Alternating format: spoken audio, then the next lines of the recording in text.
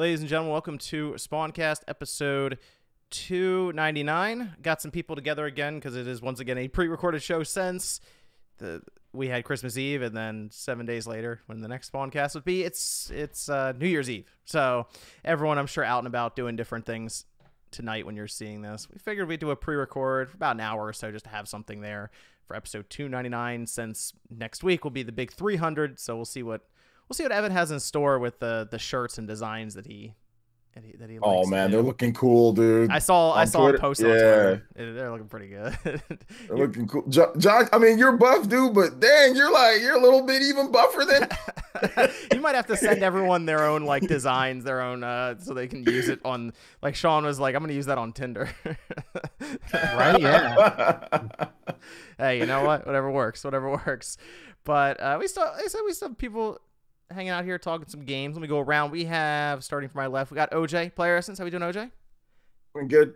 Just hanging out. Thanks for having me. To have OJ here. We have MVG. Hello. It's great to be here. Good to have MVG. And we have Max, Streamcast guy. What kind of background is that? You know, I don't know. I've seen people use this one. It's me sitting in a gaming chair with a. Okay. It's like the Batcave kind of, right? It looks like some type of Five Nights at Freddy's shit. You're right. Yeah, I'm ready for like 18 jump scares. I'll just duck down at one point, something will pop up. So we did have Christmas. Everyone have a good holiday weekend there. Yep. Yeah. Awesome, man. Getting caught up on the backlog of games. Finished God of War Ragnarok, great game.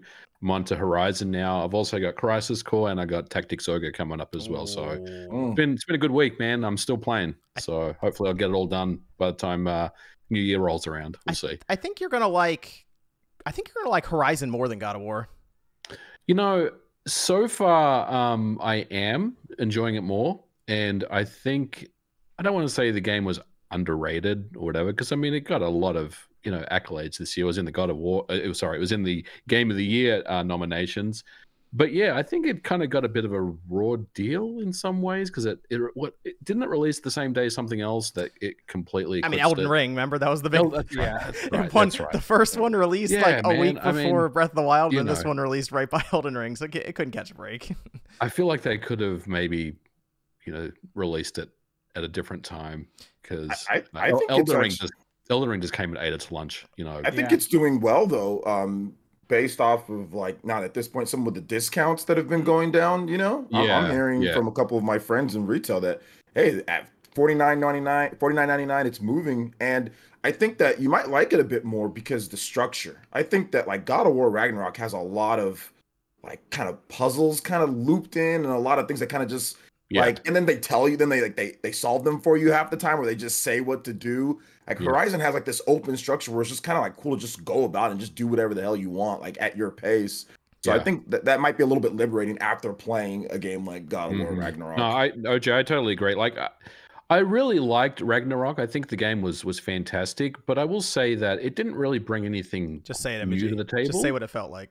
It's a PS4 game. It feels like let's a PS4 game. Yeah, it does. But what I really loved, and Max, I know I watched your spoiler video of it after I beat the game. The story is incredible, absolutely incredible.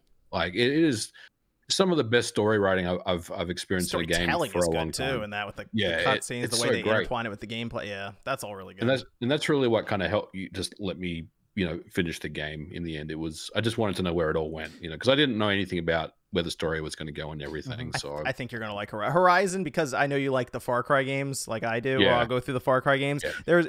This Horizon isn't as much of a you can turn your brain off kind of thing as Far Cry is. There's a bit more involvement there, and maybe that's because it's technically not a run and gun first person shooter. There's a bit more when it comes to platforming and weapon selection and variety in Horizon, but I think you'll get a kick out of it. Also, I think it's more visually impressive than God of War.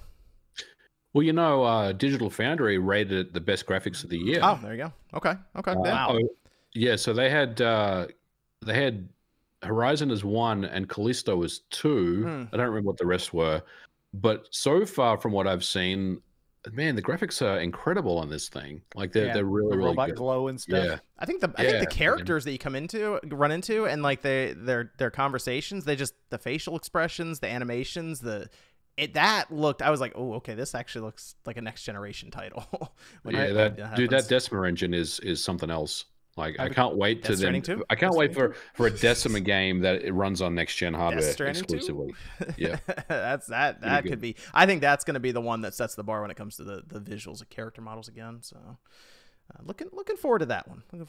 But yeah, I'll be curious your take on Horizon MVG when you get through it. I think it's gonna be like 45 hours, I think, to beat it. Just running through the story part of it and a couple side quests here and there. So it's a good. I think it's a good sized game. So. Let's see. We did have some Discord questions here, which we can go through. In fact, we'll start with one. This is from Varang, who said, "Oh, this seems like a good one for MVG. Would someone working in software engineering be able to get into some development, or would I have to go back to school for a game dev degree specifically?"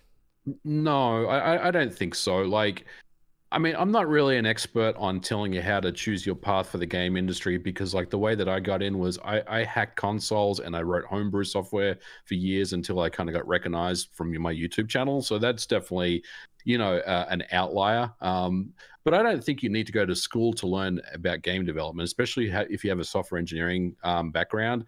I would probably suggest you set up your own GitHub page and just promote the projects that you're doing.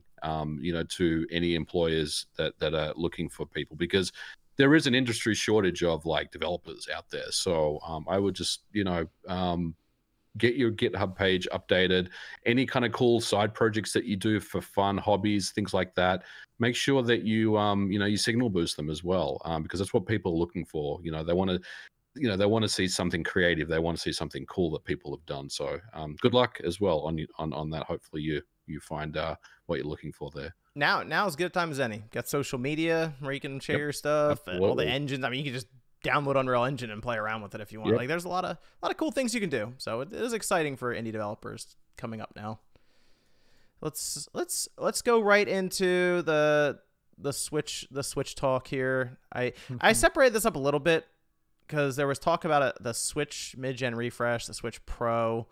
Then we kind of moved on to a lot of people talking about next-gen Switch, because that kind of seems like where it's heading at this time. So I'll kind of divide it up between the two. The Switch Pro talk really got sparked from about a 2 or 3 minute segment on Digital Foundry's DF Weekly 92 when John Linneman commented on some internal events that were happening, I guess, with certain developers or people that he seems to have heard from. He said, I think at one point internally, from what I can understand from talking to different developers, is that there was some sort of mid-gen Switch update planned at one point, and that seems to be no longer happening, and thus it's pretty clear that whatever they do next is going to be actual next generation hardware. So is this it? Is the Switch Pro talk finally dead?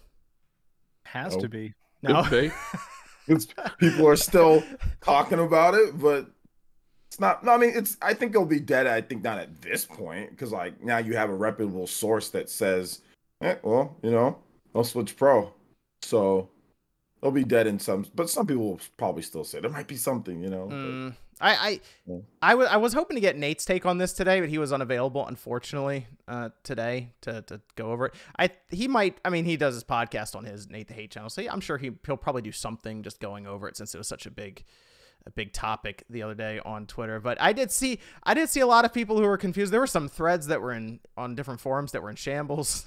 It was a pretty wild time online after that got put out there, which is funny because John just kind of dropped it very casually, and I feel like if it wasn't timestamped, people wouldn't have noticed it for maybe a week or two. It would have been a little while because it was just kind of thrown out there. I felt I've been saying since early 2021, after we didn't hear anything still at that point, and then especially after the Switch OLED dropped, I'm like, hey, look, guys, this thing, I don't think it's a real thing, because if you're going to make a refresh, that would be the time to do it. It would have been with the OLED.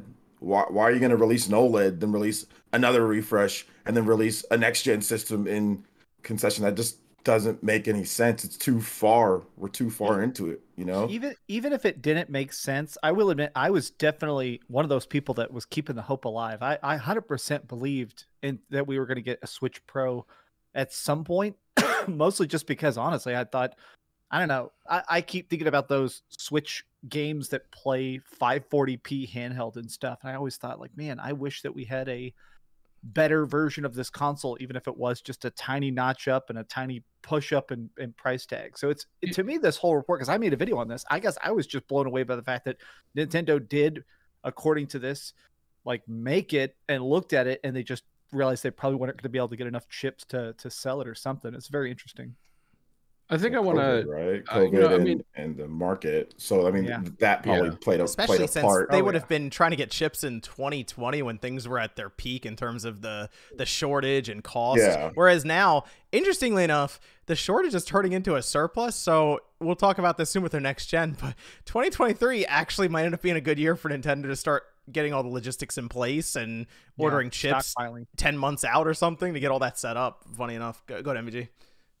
I mean, I was just going to agree with you guys for the most part, but like, I want to be clear though that like, I feel like there's two different narratives here. That number one, the Switch Pro never existed and it wasn't real. I don't agree with that. I think it actually was real. And look, Nintendo has a history of canceling hardware. This is not anything new. And you know, they also have a history of bringing out hardware that is more powerful. You know, when we look at the 3DS line and stuff like that, right?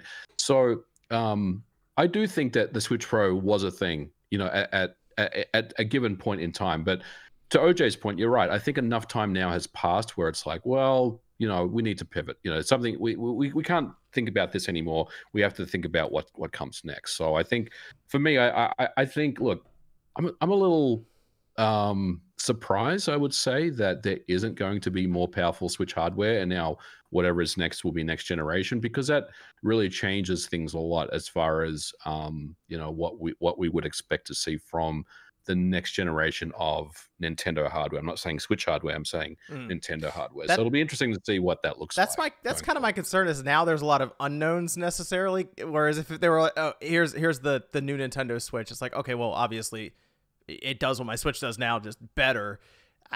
Nintendo's kind of a wild card, which we'll go into for next gen stuff here in a bit. But I kind of feel like, OJ, you're right. When that OLED came out, man, that took the wind out of a lot of the Switch Pro like the sales for that. Like people really, especially like I said, there are some forum threads that I am surprised how much information they've been able to scrape together, where they basically know, or at least believe they know, what kind of chip is going in the next gen system just through looking their databases and all of these different things, right? But that OLED was not exactly what anyone was expecting necessarily, and that for me kind of moved on from. Except for me, when I made a video and I said, hey, this thing could be just a slight Game Boy Advance style upgrade where they make a better screen. I think I literally said that, where they make a better screen, where it's maybe not too much more, maybe they add some more memory. Like it could be, they also have a history of just making the same thing and then it just being a better model of the same thing, or making a slight modification to how it looks or whatever. Like what was it? A Game Boy SP, right? Yeah. Or better screen. The PSP 2000 to the PSP 3000. It didn't change the internals. It did completely fix the screen though. And Nintendo 3DS, Nintendo 2DS. Yes, they have a history of making some more powerful hardware, but more often than not, whenever they do, it's like usually, I mean, sometimes I guess it's debatable how big of a jump it is, like from DS to DSi and all that. Well, it's not debatable, it's actually there. But I just felt that, no, it's definitely possible that they don't, and they opt not to, because the sales are there and you're already this far in, this many calendar years in, you're already this far in. I mean, when they first put the tweet out for Switch OLED, in the first 20 seconds, I feel like most people looked at it and said, okay, this is it. This is the Switch Pro. Let's take a look at the specs. And then it was like, oh. Yeah. No, this is nothing.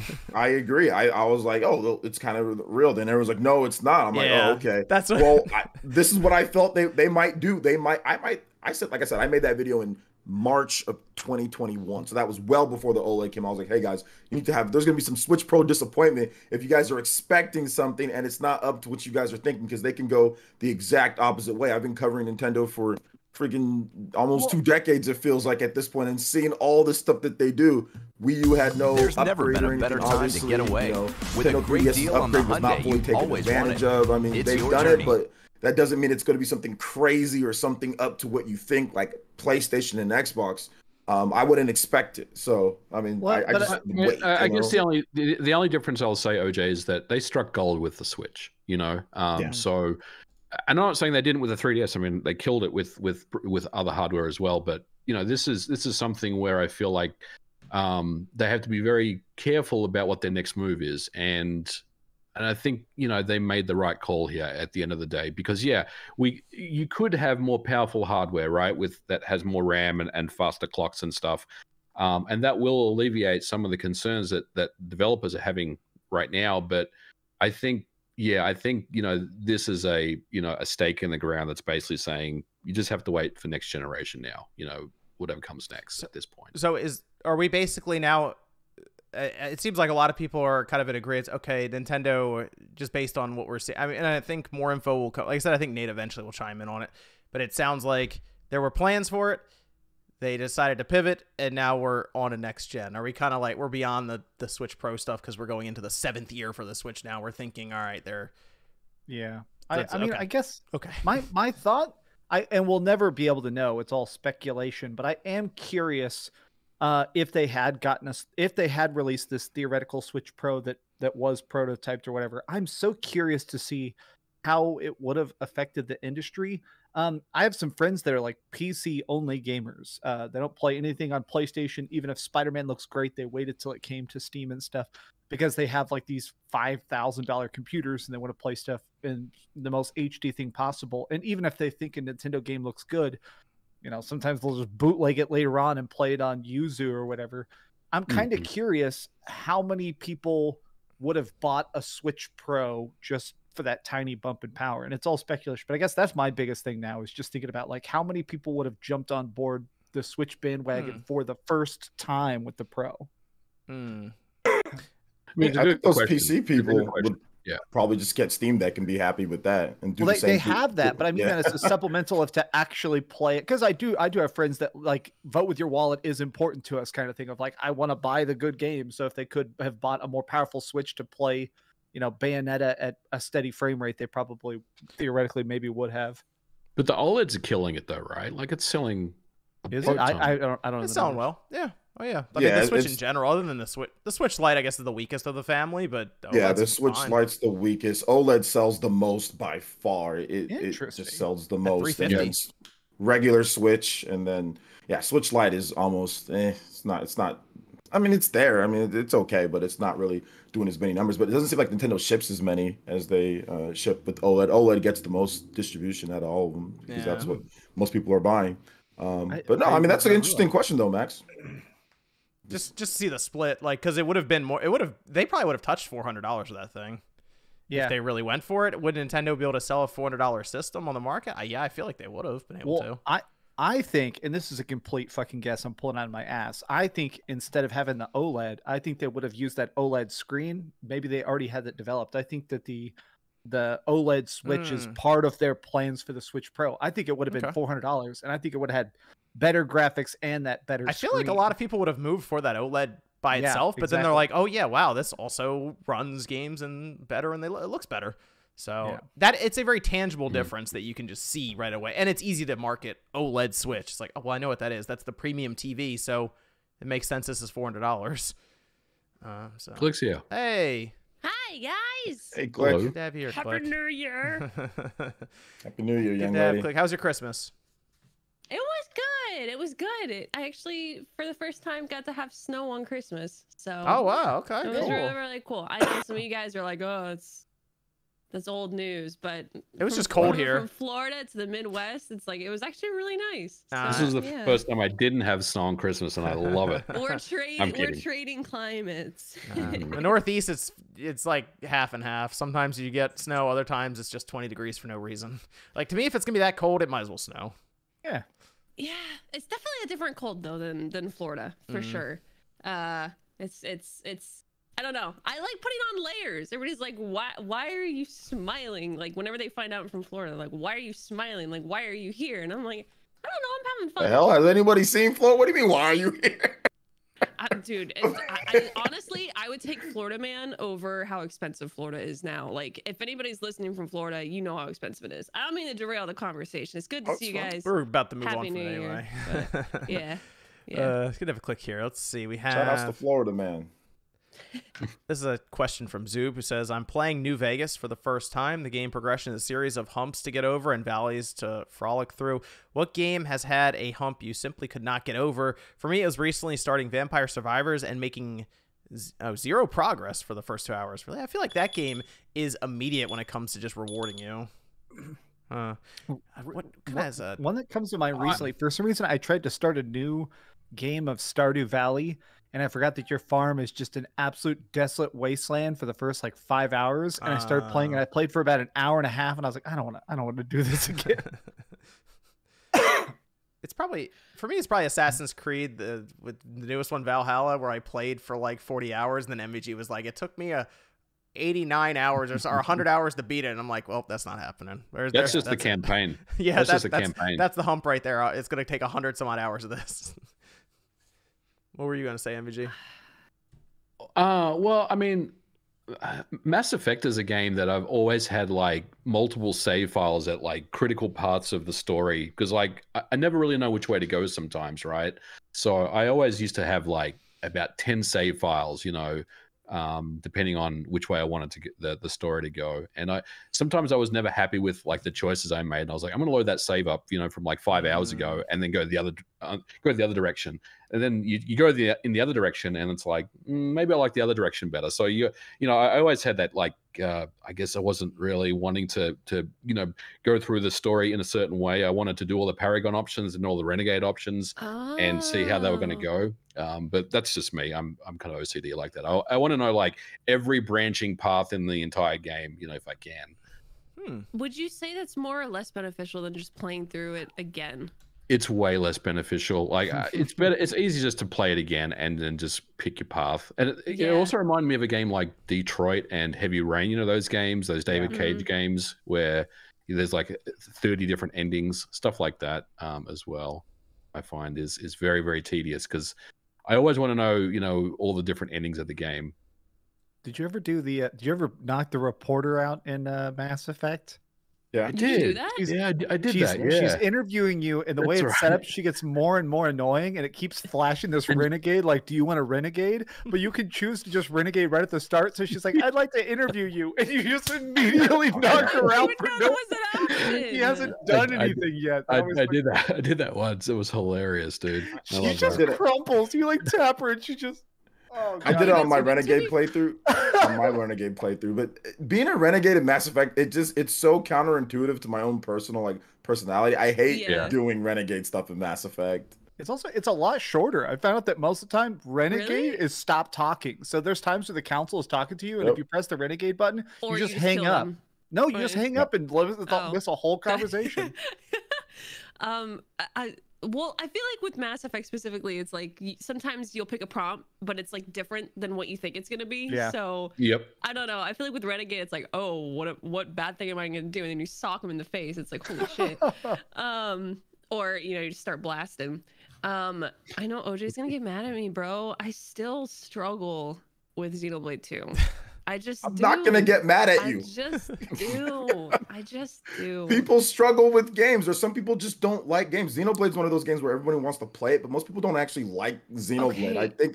I think that's if you're not into the story, and if you're not into the lore, Xenoblade is just not. It's not fun. I enjoyed the first one like substantially. I don't know. I think for me, I think what I just decided at this point is when I come back to stream and play it is I'm just gonna do it on the easiest and just go through it, because story is like my main thing, I guess. Yeah, that's better. So it's fine if you didn't like it. That's fine. There's people you guys all love Death Stranding. I think that game's shit. So I mean, like it's like so it's okay, you know. Fair, though, I will finish Xenoblade Chronicles 2 before you finish Death Stranding. So.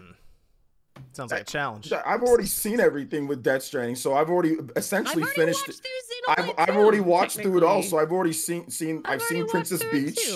I've seen Princess Beach. I've seen all the shitty dialogue that people praise as the best thing ever. So I've seen it all. What did you think about that Higgs and Fragile scene?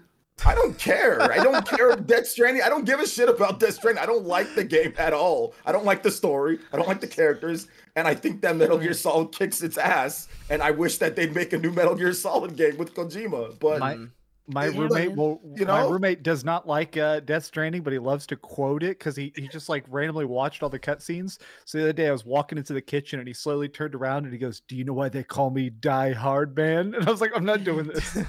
But for everybody that likes Death Stranding, that's cool. You know, like Death Stranding 2 got announced. I didn't troll it at all. I'm like, oh, cool. For those that like Death Stranding, bam, you got a second one coming out. Trailer. Oh, I still haven't seen that trailer. It's good. It's really good. You know, so did y'all see the leak that it looks like Death Stranding 2 is slated for 2024? Yeah, that actually sounds about right. Yeah, I think so. I see that like October, November 2024, something like that. So still a ways off from it. We also have delayed. Yeah, this is from Texas Toast, who said, "What year in the past decade has been your favorite year for gaming?" I'm kind of thinking 2017. Yeah. 2017 was pretty good. Nier Automata was in there, right? Horizon, what's that? Is that Breath of the Wild? Breath of the Wild was in there. Horizon Zero Dawn. Yep. Neo, Prey, Super Mario Odyssey, Xenoblade 2, Hellblade was that year. Splatoon 2. Splatoon 2. Cuphead came out that year. Cuphead was really good. Mass Effect 5. Andromeda. That almost killed a franchise. Persona 5 came out that year. Weird. I love 2017 for the weirdest Horizon, reason. All the Final Fantasy 15 DLC came out, and I made videos about each of those, and they all blew up. So I like 2017. Yeah, Hellblade also came out. Sonic Mania was in there. Sonic Mania was good. The 2 weeks I really enjoyed of For Honor. That was out. Oh, yeah. There you go. It has like 10 seasons now. ARMS. Can't forget about ARMS. Nate, where's Nate? Yes, I can. I played the hell out of ARMS. I played that game so much. I have a video I saved when they sent me that game like a month early, and so I wasn't sure how much to film. So I actually have like 20 hours of footage of me just sitting in front of my TV punching that it just raw. So I just put it in videos sometimes randomly. I'll just put a picture of me punching at the TV. Oh, I didn't play that way. I just played with the controller. I played both. I did both. Yeah, it's you get more control over it if you use the motion controls, but I just don't feel like using the motion controls. Oh, I look dumb as hell. Yeah, definitely. Definitely. I played that game so much. I got a sponsorship for it. They were like, "We like your ARMS videos." I was like, "Cool."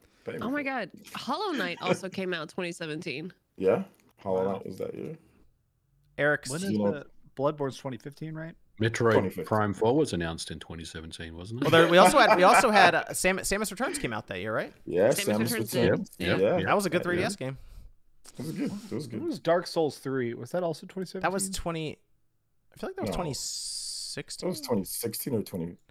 That was before. It was. I think it was the year before, if I'm not mistaken. Yeah. I think so. The year after. I can double check. It was. Yeah. It was. We can double check. This is 2016, March 24th, 2016. Yeah. Eric asks, for YouTubers, how often do you check your analytics? Technically, I see them every day when I log in. About 100 times a day. Yeah, 100 times a day. Let's be honest. Every YouTuber looks at their analytics as much as they can. Every time I drop a new video, I'm in there checking the analytics, like for the first few hours. Curiosity's sake, either way. I drop a video, I check it after like 2 hours, and then I'll go to the gym or whatever, and I'll check it again after like 4 hours, and then I check it like 19 more times after that. Mm-hmm. Sometimes I check it way too much, and I'm like, okay, stop check. It's not gonna move. Like if you check it like 3 minutes from now, you know, it might though. It might move. It might move. That's the thing. You never know when it might move, so you gotta check. Here's to y'all ever have the thing where you randomly get a huge burst of subscribers and you can't figure out why or where? Like no video has gone viral, so you're like, okay, who shouted me out or what happened? I've had that a couple times where I'm like name searching myself. Like, did Philip DeFranco mention me or something? What the hell? To me much, but that did happen to me one time when Beat 'em Ups gave me a shout out in one of his videos, and all of a sudden it was just like, boom. I'm like, what the hell? And then I just saw, oh, Beat 'em Ups mentioned you, and I was like, what? Oh, okay, cool. So shout outs to Beat 'em Ups. Let's move over to the next gen Nintendo system talks. That seems to be where everything's moving now that the Switch Pro stuff is basically on the back burner or essentially dead. Nintendo is, well, at least according once again to John Linneman, he at least this kind of went into more of the I think or I feel kind of territory where it's more opinion based for this. Not necessarily I heard this from developers, but he's thinking 2023 is not going to see a new Switch or new Nintendo hardware at all, and we could be looking at 2024 for the system to come out. So I had a few questions about this we can go over. The first one is, do we get a release date for Metroid Prime 4 or an acknowledgement for the new system, or we see the new system? Which one do we get first? I think we'll see Metroid before the new system. Well, we get the release date for Metroid Prime 4. Oh, not the release date. Yeah, we need the release date. We'll see. I think it's going to be cross-gen like Breath of the Wild. Okay, so you think... I agree. I think next year, I mean, they have to give us info on Metroid Prime 4 next year. Come on. It's been so long now. Like, we need this game has to be close to completion, right? I mean, am I off here? Like, I don't even know. I don't know. They changed their Twitter banner. Who knows? Yeah. I mean, I have some insight into game development. Granted, I'm not a AAA dev, but like, come on, it's been forever. And I know that they stopped and they pivoted and they restarted and everything like that. And maybe, they should have just gone with retro to begin with. That's all water under the bridge. They have to give us an update on Metroid Prime and a release date next year. It's time. Come on, retro. Come on, Nintendo. Let's go. I think wrap it up. I think it's coming out 2024. I'm available. Actually, I'm not available. You're not, so I can't. I like the idea of Metroid Prime 4 being cross-gen and being something they launched the new system with. I mean, we believe it's probably going to, with what Retro's history has been with their previous releases, it'll probably be something that does show off what the system could do. And that's what I made a video talking about the Switch Pro seemingly being canceled and deconfirmed, for lack of a better word. And at the end of my video, I was saying what I want most when we see the next Switch is I hope they show an upgrade. I think, and the specific example is I hope they show like Tears of the Kingdom and how good it looks on Switch, and and now here's the Switch 2 version, which you'll get automatically. I don't know. I hope it upgrades stuff. We'll see though. Okay. I kind of think we get both sort of at the same time, and I almost wonder if they're going to tell us the code name for, because they did it with the Switch, right? They told us it was the NX like in 2015, and then it took a year and a half for them to actually show the system, and then another 6 to 7 months to launch it, kind of thing. Mm-hmm. I also feel that like the NX, even them just talking about it was only because it was the situation that they were in at the time, because the Wii U was not doing so well, and then they wanted to announce the partnership with mobile, so you needed to say something to so you don't give the impression that you're just going to go mobile because you're doing so bad, you're just doing mobile. So I think that they were kind of like roped into announcing it that it felt pretty early to tell us that. They were definitely roped into telling us that early. I don't think they don't got to tell us anything at this point. They're gonna let us know when they feel it's ready. So this time around. Yeah, I'm just trying to think of like the prediction or the thought process going into it. Then, do you announce it before the holiday season and just say, whatever, the Switch will sell what it sells, and then we'll still keep can they keep their March release schedule or their Q1 release that they did with the Switch without hurting the Switch sales at holiday? Maybe I'm crazy here and y'all will disagree, but I think that E3 next year, Nintendo's going to come out and show a bunch of different games and say like, here's why we're kicking butt in 2022. You guys are already playing Tears of the Kingdom and you're loving it, but the future of the Switch is coming with the Super Nintendo Switch next year. I think they're going to be clear and be like, hey, here's the idea. But the way that what they did with the Wii U, where they just showed you the tablet and went, all right, we'll talk more about games. I don't think they're gonna do that. I don't think they're gonna do that. Not and then showing the hardware, but I mean in that I think they're gonna be very clear of like, hey, the next thing is already in the oven. Like all of our great games now, more great games coming. I don't know. I feel like they could talk about that they're working on something, but not be like, oh yeah, this is what it is. Here it is. Take a look. Yeah. I don't think they're gonna show the prototype, but I think I don't know. I get the vibe that they're gonna be, since they haven't shown us new hardware in a bit. I think it'd be cool if they came out and said like, yeah, next gen Switch, it's coming.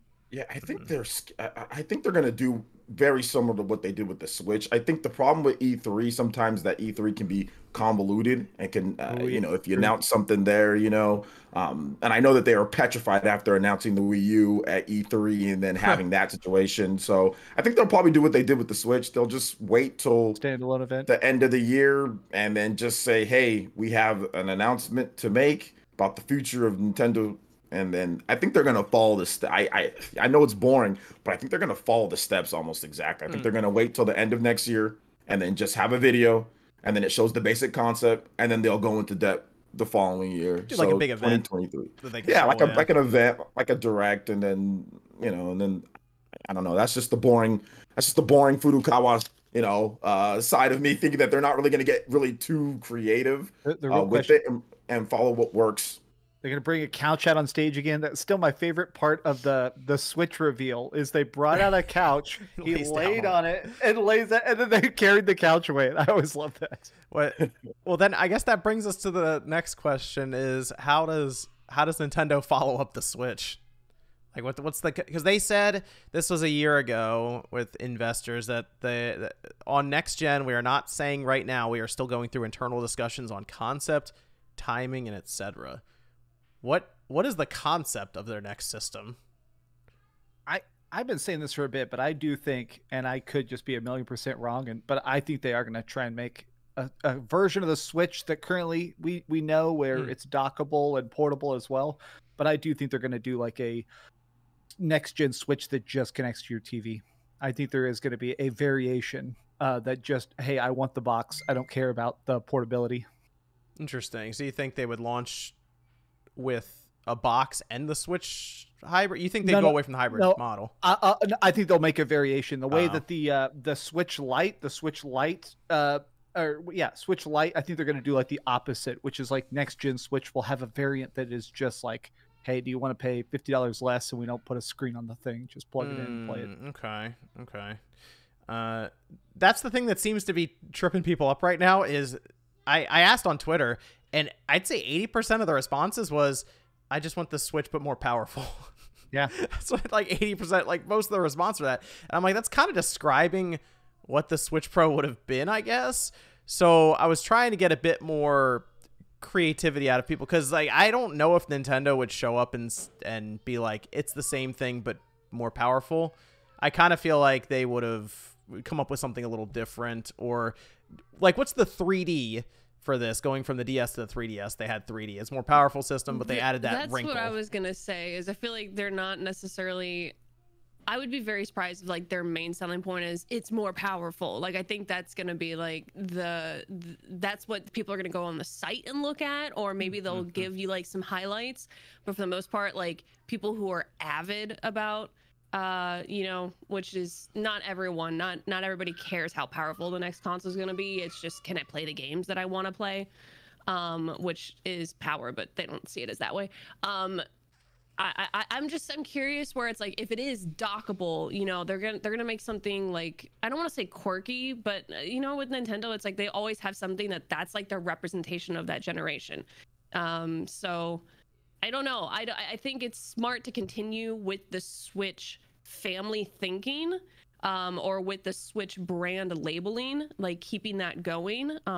Hopefully it doesn't get confusing, because I feel like after a while, when you have like too many of like the same label type things, people I feel like parents, now that we're all growing up, it's like, it's like kind of sort of the parents, not like, oh, the Nintendo. It's like, no, they're usually more well informed now because gamers are growing up. Yep. So I don't know. I think for me, that I'm curious, but also at the same time, I feel like this is like the first big change we're really gonna see since like the Iwata-san mindset, and now that Reggie's been gone, and like all of these changes have happened in the meantime since the Switch has been out, and like I feel like we haven't really seen like the next big thing now that we've had like a whole new like representation of people. So I think it's gonna be interesting. I'm not nervous, but I feel like there'd be a lot of pressure on Nintendo, and especially for Furukawa, because this will be his first real launch. But to follow up, that's gonna be tough following up the Switch either way. Yeah. And you don't have two systems where one can kind of drag its feet and the other one, like their handheld, can kind of carry a bit. It's like, this is it. You got to launch this thing. It's got to be like, it's good to be safe. Yeah, it's good to be safe, and it's good to follow numbers and stuff like that. But there is such thing as being too safe, if that makes sense. Okay, I see what you're saying. There is a balance. Yeah. I'm trying to think of what the evolution would be, because they've gone from the Wii U, which was tethered, how far could you walk away? 8 feet maybe before it starts, 10 feet before it's like, it's getting a little shaky with this. Now we'll go wherever you want with it. And I'm almost thinking if they go to the position where you're connected everywhere you go with it and they figure out a way to work in some sort of mobile radio and give you a 5G connection, that's just spitballing there. Maybe they go to a position where the wide. You're right on that, John. Yeah, I think that you're right on here's what they're gonna do, John. I think you're on the right track. They're going to do the same switch, right? More powerful and all that. I think they're gonna evolve the HD Rumble tech. I think they're gonna evolve it, to the level where Sony has or past that. They're gonna do that. I think that they're gonna also they're gonna fully integrate it with smartphones and stuff. They're going to integrate it to the point to where it's not such a bolted on thing that they had with the Switch. They're going to fully integrate it to where you're going to be able to easily shop, easily be able to go through whatever. Because the storefront, if you want to buy a game on there, it's much better than going on the eShop. So I think they're going to fully integrate smartphones into it, and then really just kind of play off of that, being like Splatnet and the different type of stuff that they do, fully integrate it completely, and then the games, and then that's going to be, to me, the biggest selling point. Is games. Is just making sure that, hey, if you want to play the next big Mario game, you're gonna have to buy this. The next big Pokemon game, you gotta buy this. So you combine that with full smartphone integration, with cool HD Rumble tech, and then maybe even some people have thrown around ideas like supplemental computing device with the dock, so having even better home capabilities combined with taking it on the go and really pushing that can create a whole new atmosphere for selling something new. I almost thought about eliminating the dock completely and just doing wireless HDMI, where the picture just goes to your TV without having to put it into a dock. And then I thought about it and I said, Nintendo seems like the company that would try to go back to the dual screen setup with that. So maybe that's not a great idea. I think the problem with that, John, is that the HDMI needs to be a certain spec, like 2.0 or something like that, right? Like, what would it require? I have a crusty old television that has HDMI 1, so I think there's got to be some barrier of entry there if you're going to do that. So I'm not sure if that's the right play. Why do you have an HDMI 1 TV, MVG? Hold up. Dude, it's got S-Video, it's got component, it's got like all the inputs. So I use it for retro gaming as well. It works well. You're supposed to have a separate TV. An old TV. That is a separate TV. I will say that. Okay. OJ's idea, I think of the things we pitched, the thing I love the most hearing people kick around is the idea that the dock would boost the power. That to me would be big, because I don't play my Switch undocked hardly at all. And typically when I do, it's like in 10-minute stints or something. So I think it would be, to me, that's the biggest selling point. If the new Switch plays good as a handheld, but putting in the dock actually changes the experience beyond just, hey, it's your game on a TV. I think the controllers do need to change up pretty drastically. They've been going through a lot with the Joy-Cons, and I've looked at my Steam Deck, and they have the joysticks that do have the ability to tell when you're touching the joystick. So they have sensors on top, which is really cool. And I almost wonder if Nintendo could maybe integrate that and have that as use in some of their games. And maybe they take the haptic feedback a bit further and put it into a more meaningful role in the triggers on the back that they work with. And maybe they do have them in the analog. There's probably a lot of things they can do when it comes to the controller functionality, because that is something they change up quite frequently and continue to evolve. I mean, we went from the Wii remote to the Wii U gamepad, and that was a pretty big shift. So I do wonder what their plan would be when it comes to the controller side of things. But it's tough to figure out what Nintendo's going to do or what they're thinking. But my big thing now is, I guess, my criteria: more powerful system, hybrid concept, backwards compatible. Yeah, I mean, I think the things that I feel like are almost certain to happen is they're going to continue their partnership with NVIDIA, right? So we know that's a thing. We know that they're going to probably stay on ARM chips. That's not going to go away. So those two things that we know about. So from there, what is the next system going to look like? Well, Nintendo is known for its, creativity and its different designs and the way that they do consoles. It's not, the traditional way that consoles have been made and handhelds and all that. So who knows? I mean, I think you guys are onto something in that they're going to take the existing Switch model and base something around that, right? They're not going to completely pivot away from it and just have a traditional console system that you can put into your entertainment center. I think it's going to be based on the Switch, but you know, whatever that looks like, I couldn't say. I really couldn't say what it looks like. Honestly, I thought the Pro was a thing. You know, I thought the Pro was something that was going to happen because I felt like it was time for new hardware. But now, I mean, I'm really excited to see what is next, because I think, you know, we're at that point now where it's like, what is this next system going to be? And hopefully we'll get some more info on that next year. I'm looking forward to it. Okay. That's the only other shot in the dark is them taking advantage of they like to go back and get some older technology. By the time 2024 rolls around, foldable screens will have been years old. So that could be something else. They have the Switch go back to kind of a clamshell design that it can open up into one large screen, and then it can also be docked. No. I've heard about foldable screen tech, but I've also heard it's still not quite robust enough. It's like really I feel not. like You even look I at feel like like if you give that to a kid, if you give that to a 7-year-old kid or Yeah. something, they're just gonna mess that thing up. Yeah, So I've heard that the hinges are really brittle. So that's the thing. It's definitely it's one of the, I think a lot of them are made to last like 10,000 open closes. But if a kid's Yeah. playing it 3 times a day, that may only last 2 years. There you go. I could see myself rage quitting a game and just snapping that thing in half. Stabbing in half. It's even for the fact that like I don't know at what point we would hit, but like you're always gonna have a crease. You're always. Yeah. And I just feel like Yeah. that would really just irk me. And even just from like an insurance standpoint, like we complain about Joy-Con drift, like yeah. joystick drift, like it would be a nightmare. You know what I'm saying? So I don't know. I feel like with the DS in a way they were kind of like those Nokia bricks a little bit, like the DS's, but I feel like over time, like I don't know. I feel like there's a difference between like 2 separate entities of screens versus just one big one, where like Max said, it literally is like every time you open a screen, you're counting down a timer of the lifespan of that thing. And You know, that's people a lot of gaming. Nintendo haters would call it the cringe hinge or something. Like, oh, bro, the cringe hinge is just waiting to break. I guess the last question is, do they keep the Switch branding? Yes, should. 1,000,000%.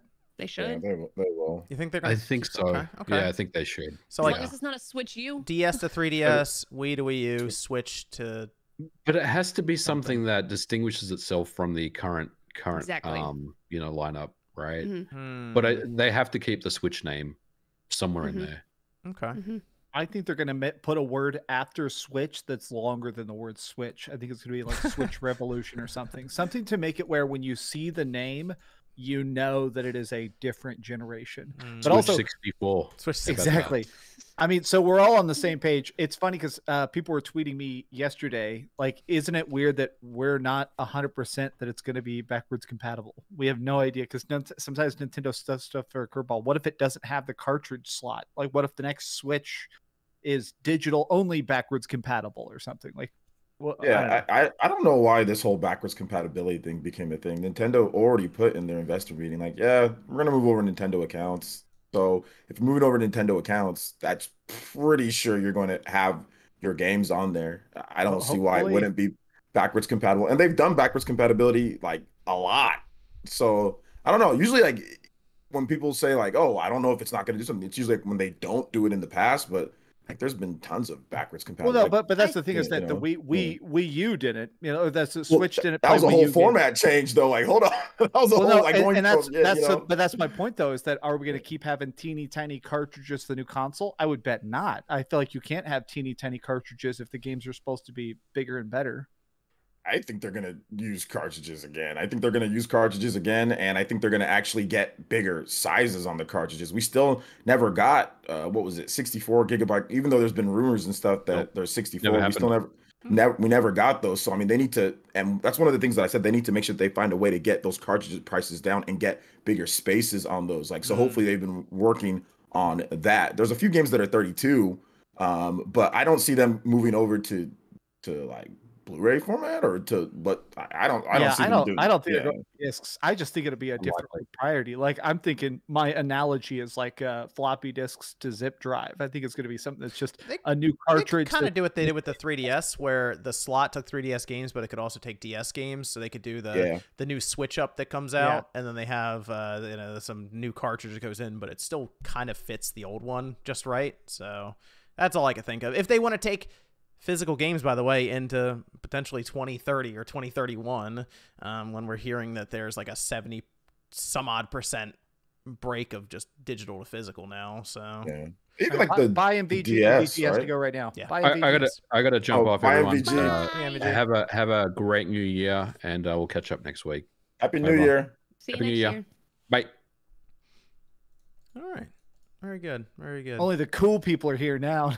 Also, I hope they work to get rid of the load screens with the next Switch. Yeah. I'm kind of getting used to that now, where I see a load screen, I'm like, oh, that's right, I forgot about these things. I'm playing a bunch of Need for Speed Unbound, and everything is instant in that game. Yeah. And so when you leave the garage, it actually always trips me out because it says like, "Are you ready to start the race?" Yes, and you're just on the street, and always like, "Whoa!" So then when I go back to playing, because I'm currently replaying Breath of the Wild, it's weird. Breath of the Wild doesn't have long load times, but there's definitely some load times, and you feel it.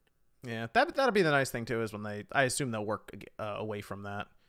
So. Yeah, the cartridges would have to be like higher capacities, like the change of something, right? Like it'd have to be like faster just to be able to get through it if they're going to do that. Because like I know like N64 had load times, but it was pretty fast back in the day. Almost instant. Yeah. So I mean, like if they can evolve that'd be like, to me, what they need to definitely get done. But even like with the DS like the GBA to DS, I mean, they put a whole, there was two, right? They put like a whole in there, they put a whole Game Boy Advance slot. So I'm guessing that they can't really afford to not have Switch. It has to have full 100% backward. Well, it's not going to work with Labo, but 99.8% backwards compatibility. It has to be there. I think. What, and that's what OJ's phrasing there, I think, is perfect. Is that they can't afford to not be backwards compatible after selling 100 million Switches and a billion games. You have to freaking have those games work on the new system. Because if you get new people, you want them to be able to have access to all of those games to be able to buy. You also want a reason for, sometimes people want to be able to buy in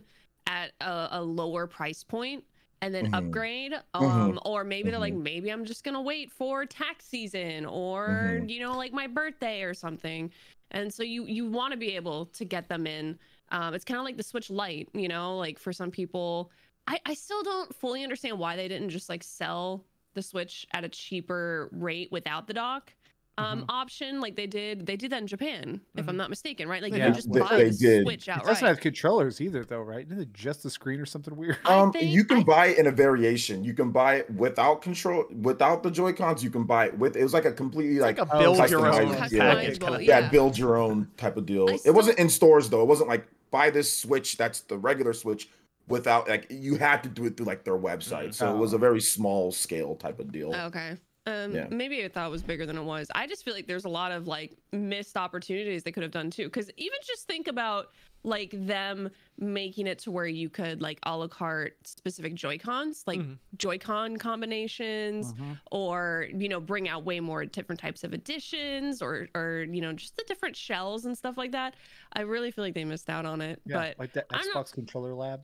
Yeah, I think that they're maybe they're just trying to keep their heads down and like focus again with what the numbers are doing and not doing too much. But yeah, you do want to get people in on that lower price point is where I was going. So like not having, I think people want to just be prepared that they're going to be a greedy corporation and not have backwards compatible, or make it an absolute nightmare. To kind of move things on from one console to another. Because I mean, from the Wii U to the Switch, it was pretty much like a fresh buy. Anybody who had a Wii U, like Mario Kart or Hyrule Warriors or Xenoblade of some sort, it's like you had to buy it all again. So I think some people, even though that's like a smaller number compared to the Switch numbers, I think some people are just prepared for Nintendo to be a greedy corporation and be like, oh well, now we believe in generations. They could sell you the 4K version of Mario Odyssey then. This is just so much better that, we feel like it'd be a better experience just to have it tailored towards a new generation versus it ever be available to be playable properly for your enjoyment on the old system. And it's like, if that new system isn't backwards compatible, that's gonna be a wild day online. Yeah, I don't know. That's gonna be wild. I would be very sad, very surprised. It'd be so hard for them to go out on a straight face and say that. Yeah, I probably would be off the internet for like a good month. Yeah, I feel like people would just be foaming at the mouth. I mean, to me, if you want to be a greedy corporation, you allow people to be able to buy as many games as possible right there at the beginning and not have to say, oh, well, now you got to take the time to port all that stuff over and wait, because you got to wait to get that money. They're not going to have all that Switch stuff available for people to buy right away. Look how long it took to get all the. So, I mean, to me, if you want to be greedy, you put backwards compatibility in there, and then people can just be able to have a huge library to buy whatever the hell they want. Like sell a next gen patch or some shit. Like your game I works. $10 to make it look good. I mean, yeah. I mean, I don't know if Nintendo's going to do that, but I mean, yeah, maybe they do. Shaking hands with Nintendo. But yeah, but I don't think Nintendo's going to have that technology. I don't think they're going to do performance patches or stuff. I don't think they're going to do any of that. I think that if it works better, it's just going to work better, and they're just going to go from there. If you want to be a greedy corporation, you take the system's core functionality of 5G, you tie it to one company, and you make it go through Nintendo online subscriptions. Oh my god! If we start bringing in like 5G Nintendo. and stuff like that, connected everywhere. That's like, how would you actually like make that work properly? Who knows? Because then you got to start getting carriers involved. Yeah. That's why you pick one, you tie it to Nintendo Switch Online, and you just have packages set up. But imagine you got like freaking, you live in podunk nowhere. You know what I mean? Like Nintendo Switch just for everyone. It'd be easier if they just sold it unlocked and it takes whatever SIM card you have, but. Didn't like Sony do something like that? Yeah, the Vita. Yeah, the PSP or Vita, one of those. I already hate it when they do it with watches. You know what I mean? Where it's like you have the Bluetooth version of the watch, but then you got to go completely separate, different. Like, we were looking for freaking, what was it? Like, I was like shopping for an Apple Watch, and I didn't know that like if you just go into like a T-Mobile or Verizon or something, like you can only get the 5G version, or like the service is there, and then if you want like a Bluetooth, you go to a completely different store. I didn't know that. That's very dumb. I literally did not know that. Like they don't just carry the Bluetooth versions, even though it would make them money. It's just, I think it would just cause so much mass confusion. There'd be a lot of confusion, yeah. Not yet. The only reason I think that they might do it is, I mean, because I see OJ's tweets talking about the fact that like the Switch is just such a dominant powerhouse in Japan. And Japan has pretty much 100% cell phone coverage. So if they did partner and start to make a service, especially because imagine if it was $20 a month or something, I do feel like there were Nintendo fans who'd pay mobile $20 a month. Is incredibly popular in Japan. So that's I'm sorry, did you say it's $20 a month? People can barely handle $20 a year. I know, but I'm saying like for like if there is a premium version of like now you can connect and play it anywhere and it'll work. Now my Splatoon games won't DC. Yeah, exactly. Okay. Yeah, right. Sure. I tried to play Splatoon on Christmas because I was just sitting on my butt by myself. I played 6 games, all 6 games disconnected, all 6 games crashed, and I just stopped. Damn, man, it's rough, buddy. We can go over here to Discord question. This is from Wilkin. Wilkin says, I feel like the Wii U's 10-year anniversary went by silently. Fondest Wii U memories? Trading it in. Nobody had it. That's why it went by quietly. Nobody had the system. Barely sold. Do we celebrate Sega Saturn's anniversary? Well, somebody did it. Let's go by quietly too. I think the initial like concept of like setting up a new console is always fun because you have like that unwavering kind of like hope of like, oh, there's gonna be like so much to come for this new console. Oh, man. It kind of brings you back. Yeah, you know, this poor 2013 click was very, very naive. I mean, I did put a lot of hours into Mario Kart 8, you know, when it was new. And then, you know, like Hyrule Warriors and stuff, and Nintendo Land was fun. We had like parties like for Thanksgiving and stuff, and everybody coming over and trying like all the different modes. It was quirky, it was new, it was unique, and people enjoyed it. But then it's like, obviously that fades off. So I'd say the initial beginnings of having the console was the sweetest part, but then you quickly realize they're not doing anything else with this console. Yeah. Okay. I only played Smash Brothers. I beat Bayonetta. I beat whatever the Kirby game was, and Yoshi's. Like, I feel like I beat a bunch of Wii U games. Epic Yarn or something? Epic Yarn. I feel like I beat a bunch of Wii U games in like a day, and I just never played them again, except for Smash Brothers. Smash Brothers is the only game that I actually like sat down and played long term. Smash, Mario Kart. Again, like I said, Nintendo Land. They had some fun modes. I really like the the Metroid one. The Zelda one was fun. Smash Brothers way too much. It's not a Smash Brothers. Yeah, I played a lot of. I just remember playing Smash and playing when Splatoon first came out. I thought that was like super cool. So that was like a good memory of playing Splatoon. Did not play the first one. Yeah, I remember you said that you didn't, which is so funny that you didn't play it. I missed considering how big of a fan you are of the series. People literally they call me like the biggest fangirl of Nintendo, and I was one of those people where I was like, Splatoon looks cute. It looks quirky. It looks like kids will have fun. And I like literally he was like 2 or 3 years older than me. He's like, yo, you gotta get Splatoon so we can like play. He was one of my coworkers, and he was like an avid gamer, and I was just like, that's really cute. I wouldn't take you as someone who likes a game like Splatoon. Bro, I eat those words. I regret saying that to him, and I had to tell him like, yo, I'm sorry for judging you, because I love Splatoon now. So it's from Dan. Says, has anyone had the chance to check out Sports Story yet? I checked it out some. Yeah, there's some weird stuff going on with the game. They apparently they're working to patch some of it, but there's some. For some reason, tennis doesn't count points right. I noticed that. That was a weird one. That floaty game at the beginning is. Did you play that floaty game at the beginning, like where you're on like the? What is that thing? I don't. There's some weird stuttering going on with the game too. Apparently they're working to fix it. So I think patches have been rolling out or they're about to. But I'm probably gonna end up beating it before they even get the patches out. So I'm gonna keep playing it. I still like the visual aesthetic of it. I loved Golf Story. I like the way this one looks. There's just some odd stuff going on in the game that they got to work out. I just stopped playing it. It's really good though. Like it's fun. You tee off anywhere. It's still, they've got a bunch of cool mini games and stuff in there. Like it's the same Golf Story but even better. Just some weird glitches here and there, but it's still fun. Some of them are actually humorous. Like one time I was invincible. Like I was just like, or not invincible. I was just like, I just like disappeared, but I can still move around. Like you still see like the camera moving, but I'm like, oh, okay, this is actually kind of cool. Jeff says, my backlit Game Boy Advance battery indicator light keeps going from green to red to green, even with a new battery. What do I need to do to make the battery indicator accurate? Well, it can also be it's not reading the battery itself correctly. So if you bought a third-party battery, it might be struggling with that. I've seen that one before.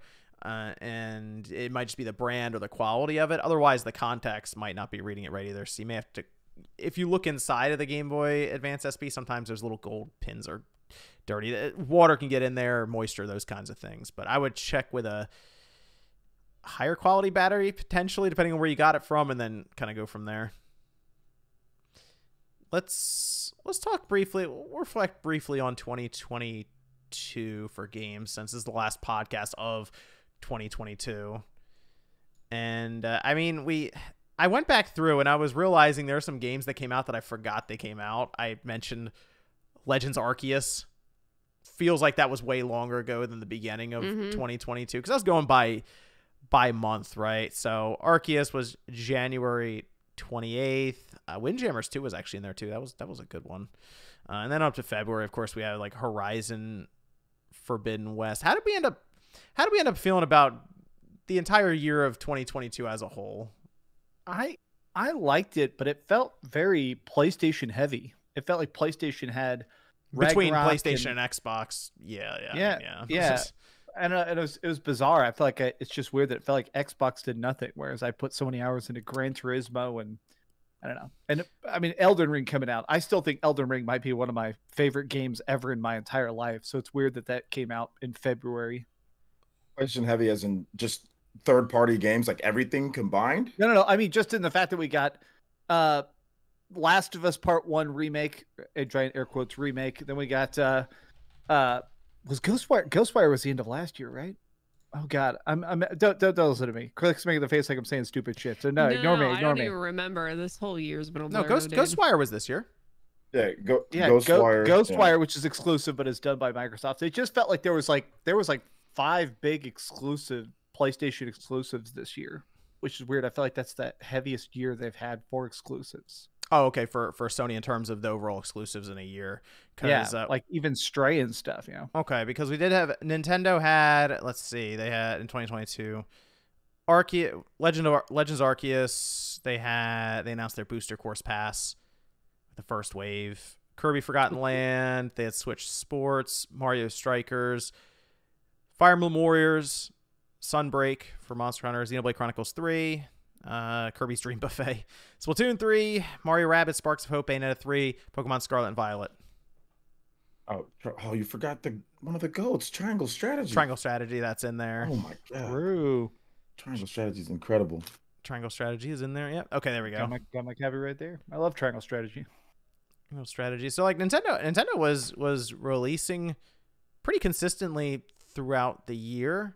I understand. I think I see people who are looking for that Zelda or Mario release, but they still had a lot of good stuff in here throughout 2022. And you just named a bunch of stuff that Sony had, and Microsoft was kind of the odd one out for the year. So that's one of the reasons I do look at. I do, now that I really look back on it, I do still see 2022 as kind of a down year across the board, just because we didn't have participation really from Microsoft's first party studios. But 2022 was it was all right. It was, I kind of thought, as we were hearing more and more about how development was struggling in 2021, that 2022 was going to be a year that just really suffered. And now that I'm looking back on it, I feel like I had actually quite a bit to play throughout the entire year. I had too much to play. Yeah, I still have a bunch of games that I haven't finished. I just got Horizon not too long ago. I still got to go through all of God of War Ragnarok. Yeah. I still have. Oh my god, I got so many games to play. I still got to finish Mario plus Rabbids. Yeah. What else could have come out for it to feel like a complete year? Like Zelda, yeah. Well, I think let me give you, if Starfield, there would be no place for it. If Starfield and Redfall released this year, I feel like it would have been a more complete 2022, because we would have big releases from Microsoft. Yeah, I think maybe on paper, but I feel like when you're actually in the unless you are a creator whose job is to get through a game as fast as possible, or get through a certain amount to review it. Like I just feel like, especially towards the ends of the year, maybe in the middle, but I don't know. I feel like it really depends, because like if you have like a game like Call of Duty or Splatoon or Overwatch 2 or something come out, like those are games that it's not just like a one and done, right? Or like you platinum and done. That's something that is hundreds, if not thousands of hours that people commit to, and then if they're also playing single players on top of that, like that's a lot. Like your schedule of free time is kind of like booked up for you. You know what I mean? But like between, Pokemons, the multiple, between you having multiple of those games coming out, then you have Splatoon, and I'm just thinking like even just with Nintendo, Xenoblade, like Bayonetta. you Bayonetta, like for me, it's kind of one of those things, as someone who gets to play. Well, when I have the opportunity to play games, it's like there was almost something to do every day, and I still have a backlog this year. So I really think it just comes down to personal preference. For some people, if they're only on that multiplayer scheme, maybe they were satisfied. For some people, if it's only for PlayStation or only for Nintendo, but I feel like if you're getting the opportunity to kind of ingest everything, it was a really packed year. Maybe people are just oversaturated and they found their niche. That's fine. But we also had, what was it, Live Alive came out this year? Yeah, it came out. Yeah, that was another exclusive. You just mentioned Bayonetta 3 that wrapped the year with Mario Rabbids.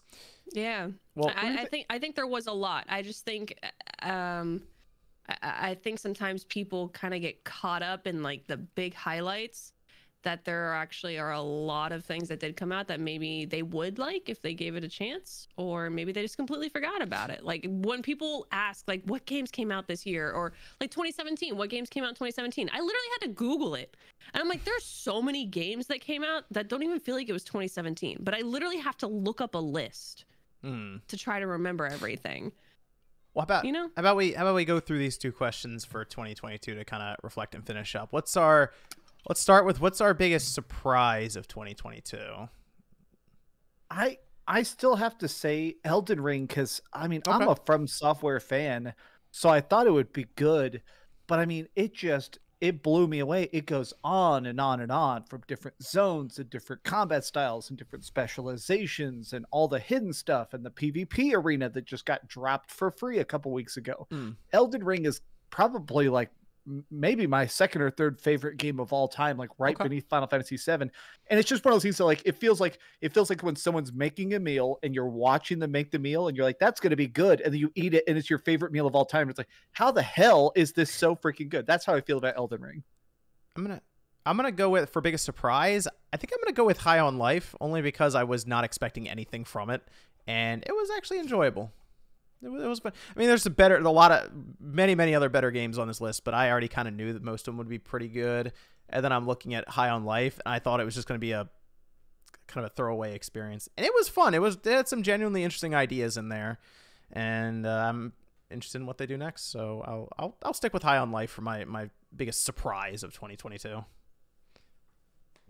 For me, I'm not into Warriors games too much. I'll play them, but I'm not into them. But Fire Emblem Warriors, it being what it actually ended up turning out being, which was like in many ways better than Three Houses in so many aspects. Not everything overall, not the gameplay and everything, but some of the mechanics they took from Three Houses and actually made them fun and not tedious and not activity points and not all this weird stuff that Three Houses has that keeps you pushing forward. So I was thoroughly surprised at how good Fire Emblem Warriors was. I think it's best rated one too. I think it's like 80 something, which is Warriors games never get that high. So I was actually surprised that it did come out this year, didn't it? Yeah, Three Hopes came out. The problem with Three Hopes is it came out while we were going to too many games. Yep. So I couldn't like just play it right away. I had to wait for a while, and I wasn't really like super excited to really get into it anyway, just because Fire Emblem Warriors was okay for me, but it wasn't like anything like, oh my gosh. But yeah, Fire Emblem Warriors, Three Hopes. The story was incredible too. It was really good, like what if story if Byleth was like the bad guy. So it was like it was just dope seeing that, So for me, that was probably my biggest surprise. So yeah, that's probably my biggest surprise for me. We got Click. Anything off the top of your head? No, I think personally for me, 2022 has just been the year of survival. So, I think for me, the highlights and also lowlights has been just watching everybody like fall in love with different types of games. Like the amount of people who picked up Elden Ring who've never played a Souls type game, like seeing them be like, I've never tried a game like this and I love it. And like seeing the screenshots and the posts, like I think people, or like Xenoblade, a lot of people picked up 3 because they're like, do I need to play 1 and 2? And then people were like, no. So then they try it and they're like, whoa, I love this. And now they're good. I think for me, it's just vicariously living through other people. So yeah, 2022 tested me, I think, a lot in like my personal life. So I've been like experiencing the highlights through other people. So, like Max, like giving that analogy of, like the food being prepared and then it's actually a satisfying meal, and it's like, this is something that I want to make for other people or like have other people enjoy. Like that's the cool shit. You know what I mean? Like that's the highlight for me, because maybe it's super cheesy, but yay gamers, like we've been eating well. We've taken some crappy dumps, but we've been eating well. That's a nice positive message from Click. Now let's talk about the game that disappointed us the most. One final positive thing, man. It's been fun specifically watching everybody love Live Alive, because I loved that and I played the original version. Man, that game, I felt like Twitter especially just fell in love with the idea of these like 8 separate stories from different time periods and stuff. God, that game was good. All right, 2022. We just talked about our biggest surprise was. What's our biggest disappointment? For me, Callisto. Like, even though Callisto was not the worst game, I rebeat it a couple days ago. I fully played through it again, and I think it gave me an even deeper understanding of how bad it is. Of that, it's beautiful and it's interesting, but the story is so. I mean, it's one of the worst video game stories. The ending didn't really do it for me, unfortunately. It makes no sense. Like, it's like, we're the super zombie Illuminati, and you're gonna be our new super zombie, and then it just ends. Like, what the hell does that even mean? Okay, so Callisto is your okay. For me, Pokemon. Like, I felt that Pokemon, it's so good, but then it's also bad. Like, the battles are incredible. The Pokemon are great. The structure's fantastic. And there's so many good things about the game. It's actually my favorite new gen Pokemon game and since the 5th generation. But then the performance is just also like, man, it's hard to get through some of the parts. Imagine if they just had it where it was just normal, just like the other Pokemon games. Like it would have been, even the performance of Sword and Shield would have been just so much better. So it's like one of my favorites. It's fun. But I like it. But then it's also disappointing because of, man, this could have been so much better and not went through all the situation if they would have been able to just get it right from the launch. So yeah, it's my disappointing. But then it's also my favorite new gen game since the 5th. New gen Pokemon game since the 5th gen, or since Black and White. There you go. Since Black and White, or since Diamond and Pearl, 4th and 5th gen. So it's like, oh man, it's great, but then also it's really disappointing because of the reasons that I listed.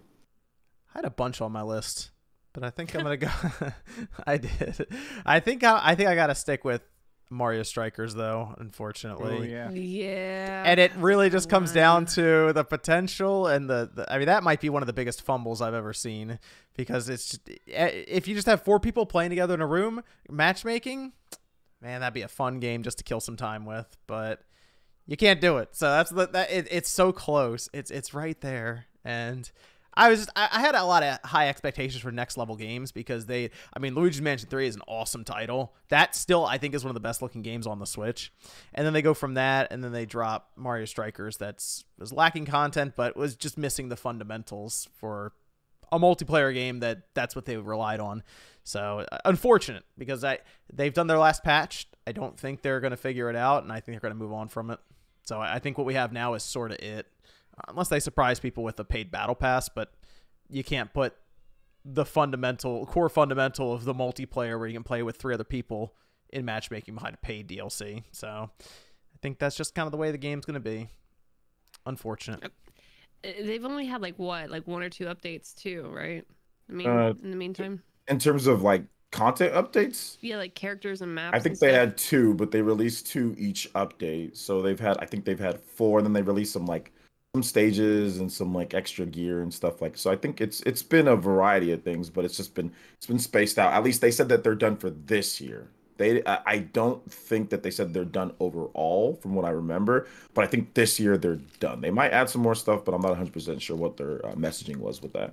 Yeah, so that'd be the nice thing if they came back and did it, but I'm kind of thinking next level's on to the next thing. So unfortunate. That game, it looks so lacking in features. I'll be honest, if I had a free copy of Mario Strikers, I probably still wouldn't play it. It just looked so bare bones. It's fun. The game's fun. I like the concept that they had. I like some of the stuff they added with ball control and shot selection and all of this. So it's there. There is legit strategy you can have.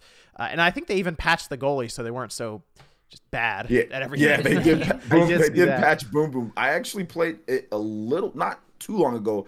I did play it again local, and local, it's incredible. So if you got buddies around just playing local, it's dope. But the online play, like you said, John, was definitely lacking. But yeah, local play is incredible if you have friends. I don't have any friends to play it with normally, so that's why if you can get 4 people into a room, you can have 2 Switch systems. Well, if 2 people can be somewhere, 2 people can be somewhere else, and you can get 2 people on each Switch, then you can do the matchmaking thing. It's just you can't connect 4 Switch systems. That's the part that is weird.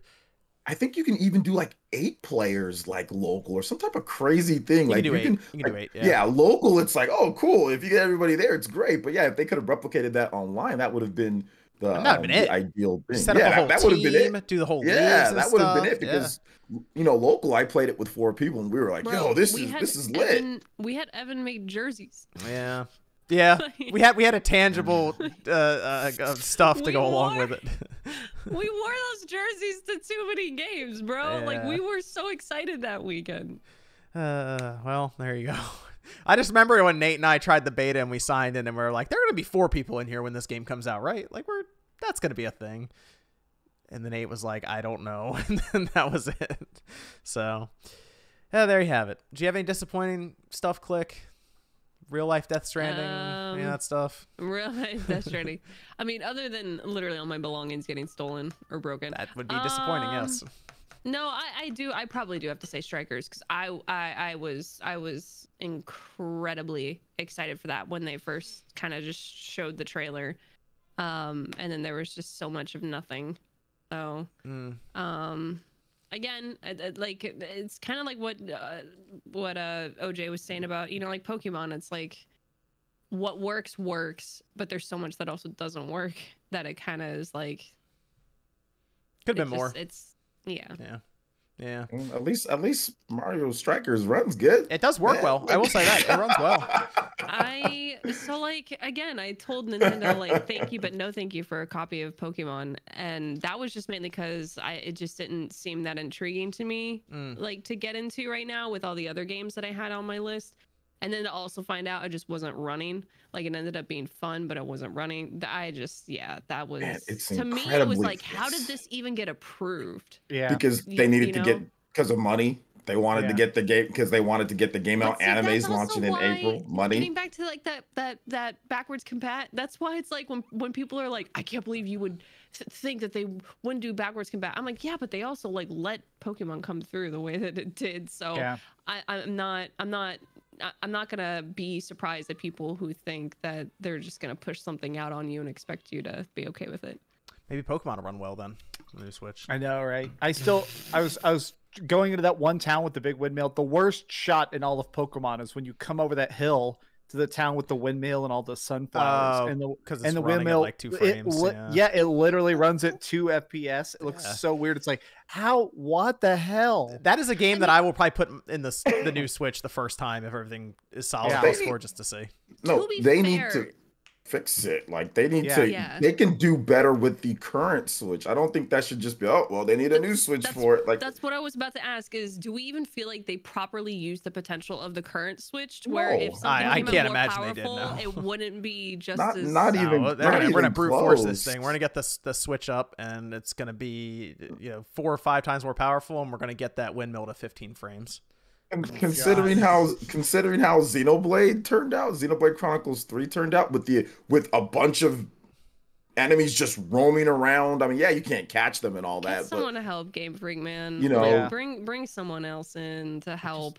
It doesn't even make sense. Like I've put so many hours into that game, and I'm just every single time you're ever going through an environment, you're like, what the hell? Yeah. Time for Game Freak to buy a support studio. Hire some people, damn it.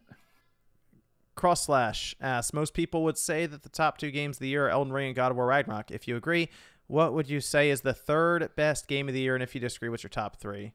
I would go Elden Ring, God of War, and then Xenoblade. That'd be my top 3 in that order. I've come around on God of War to where I am seeing it as more of a PS4 game. So that's kind of where I am right now with those top 3 for me. I'm looking at my own top 10 list here. I edited this a couple weeks ago. Let me see what I put as my 3. Mine were Xeno Triangle Bayo for me. I haven't finished God of War Ragnarok, so I can't necessarily say it's one of, but it's in my top. It'd probably be in my top 10. I've played like 10 hours. It was close for me between Horizon and Xeno. It was like right between the 2. I haven't played enough of Horizon. I have too many. I have too many games to play. There's just too many games to play, man. Horizon's one of those games, man, where it's like you're enjoying playing it, you're enjoying doing the quests, but the story just. The story is they're trying to tell this interweaving narrative, and you really have to kind of seek out more information. You can tell it's the second of a trilogy, though. Yeah, you know what I mean? Yeah, that's the only thing. Setting up for that 3rd one. You kind of get to the end, and you're like, "Oh, really?" Oh yeah. Well, and that's what the thing is. I kind of liked the story, especially because the acting is so good until that last 5 hours, and then all of a sudden you're like, They literally get like a magic tire to like diffuse God. Like, what the hell does this even mean? So I put for my number 3, I put Shredder's Revenge, but I also gotta say for me, Horizon Forbidden West is really up there. Horizon Forbidden West, it's so beautiful. Especially, I have this clip of gameplay I put into videos sometimes where I hacked one of those hawks and I flew super, super high up and I jumped off and I just parachuted all the way down to the ground with your laser parachute at night. So it's just like flickering off like everything. It's like, oh my gosh, it's incredible. Yeah. And then finally, Dark B. Andy asks, what was the biggest blunder that happened this year that impacts you in gaming? Ignore the Microsoft Activision buyout. Biggest blunder. Oh, it's Pokemon. Yeah. That's the fumble of the year right there. Yeah, that was some. I mean, there was a lot of talk around Pokemon when that whole thing happened with the performance issues. Which is crazy because like they're not financially fumbling.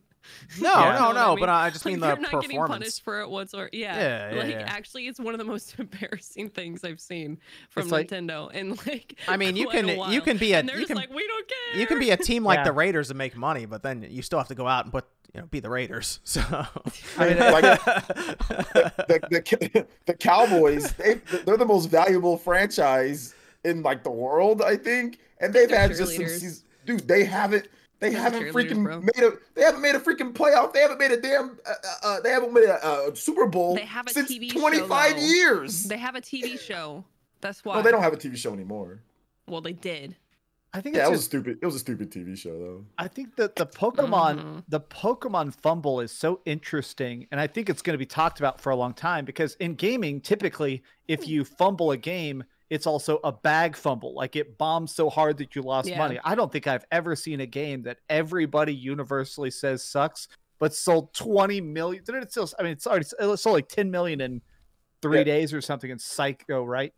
That's a little bit of the Twitter bubble, though, because there's people that say that on Twitter and Digital Foundry people. Then there's people that are the hardcore Pokemaniacs, like the Austin John plays, like, this is my favorite game ever. And like Philly Beats and these guys that just love the game for what it does. So there's definitely a two parallel universe there, where there are Pokemon fans that are saying, no, this game is incredible from a battling standpoint, from all of that, and from what you can do. And then the people that just say, oh, well, it doesn't run good. I hate it. It doesn't run good enough for me. So there's definitely the multiplayer Pokemon fans that say it's incredible, than the people that are like most people in the Twitter sphere, right? So there is that. So I mean, it's not universally hated. There's a lot of people that really like the game. The content, in terms of like, if you watch like people talking about it, like you see like the shiny hunting, people are watching this crap. Like it's blown up, and it's still to this point, it's going more. The terror raids, dude. I think Philly Beats had like 6,000 people watching his terror raid, like Charizard terror raid. 6,000 people watching that. That's nuts. Like 5,000 or 6,000 people watching that. I mean, you would have never saw that with Sword and Shield. But I think imagine how much more it probably could have reached if it just ran the way it needed to. I think that's the big thing. Is like, it's good, but it could be better. Like, it's the best ever for Pokemon. So I mean, technically, it's the worst rated Pokemon game ever released to like mainline. No, I'm saying like in terms of its reach. Yeah, it's the worst rated. So that's where like the Dreamcast guy is saying, this sucks, and I agree with that. But then it's also with Pokemon fans and people that are it's like the greatest thing ever. You know what I'm saying? So it's the best. It's the fastest selling Pokemon game, and right now it's actually in Japan. It outsold the entirety of Pokemon Sword and Shield. That's crazy. Like, which has been out for a while. Yeah, which has been out for years, and it outsold it in its entirety. It sold another 350,000 copies in Japan this past week. Like, it's just, it's so, the parallel universe of this game is I've never seen it in my life. It's like, you're right, Jim. Guys, it sucks. People say that I have my issues, but then it's like, damn, everybody loves it too. I mean, it shows how good the gameplay is. I've played so many hours of it, and a bunch of my real life friends have been playing it. Some of my friends that are like office workers love it, because you can just play it on the lunch break. You're like, this game looks terrible, and I'm like 800 hours into it. That's why it's so disappointing. That's why I put it as my most disappointing. That's so funny to think about, though. Like, there's literally people being like, this game pisses me off for a lot so much. Fuck. Well, one of my friends rage quit the other day because they found out that Pokemon spawn in the walls. They've been shiny hunting, and they clipped the camera through the wall, and they saw like 50 Pokemon sitting behind a wall, and they were like, "That's not real. What am I doing with my fucking time?" Well, that's our episode for New Year's Eve. Thanks, everyone, for tuning in. I'll have everyone's links down in the description for their channels. Make sure you check them out. We got Player Essence OJ. We got Dreamcast Guy. We got Misclick. All down below. Thanks, everyone, for tuning in. We'll be back next Saturday night, 9 p.m. Eastern Time, for our first live show of the new year. 2023 is here, so I think we got a lot to look forward to this upcoming year. Excited for it. We'll see you guys then.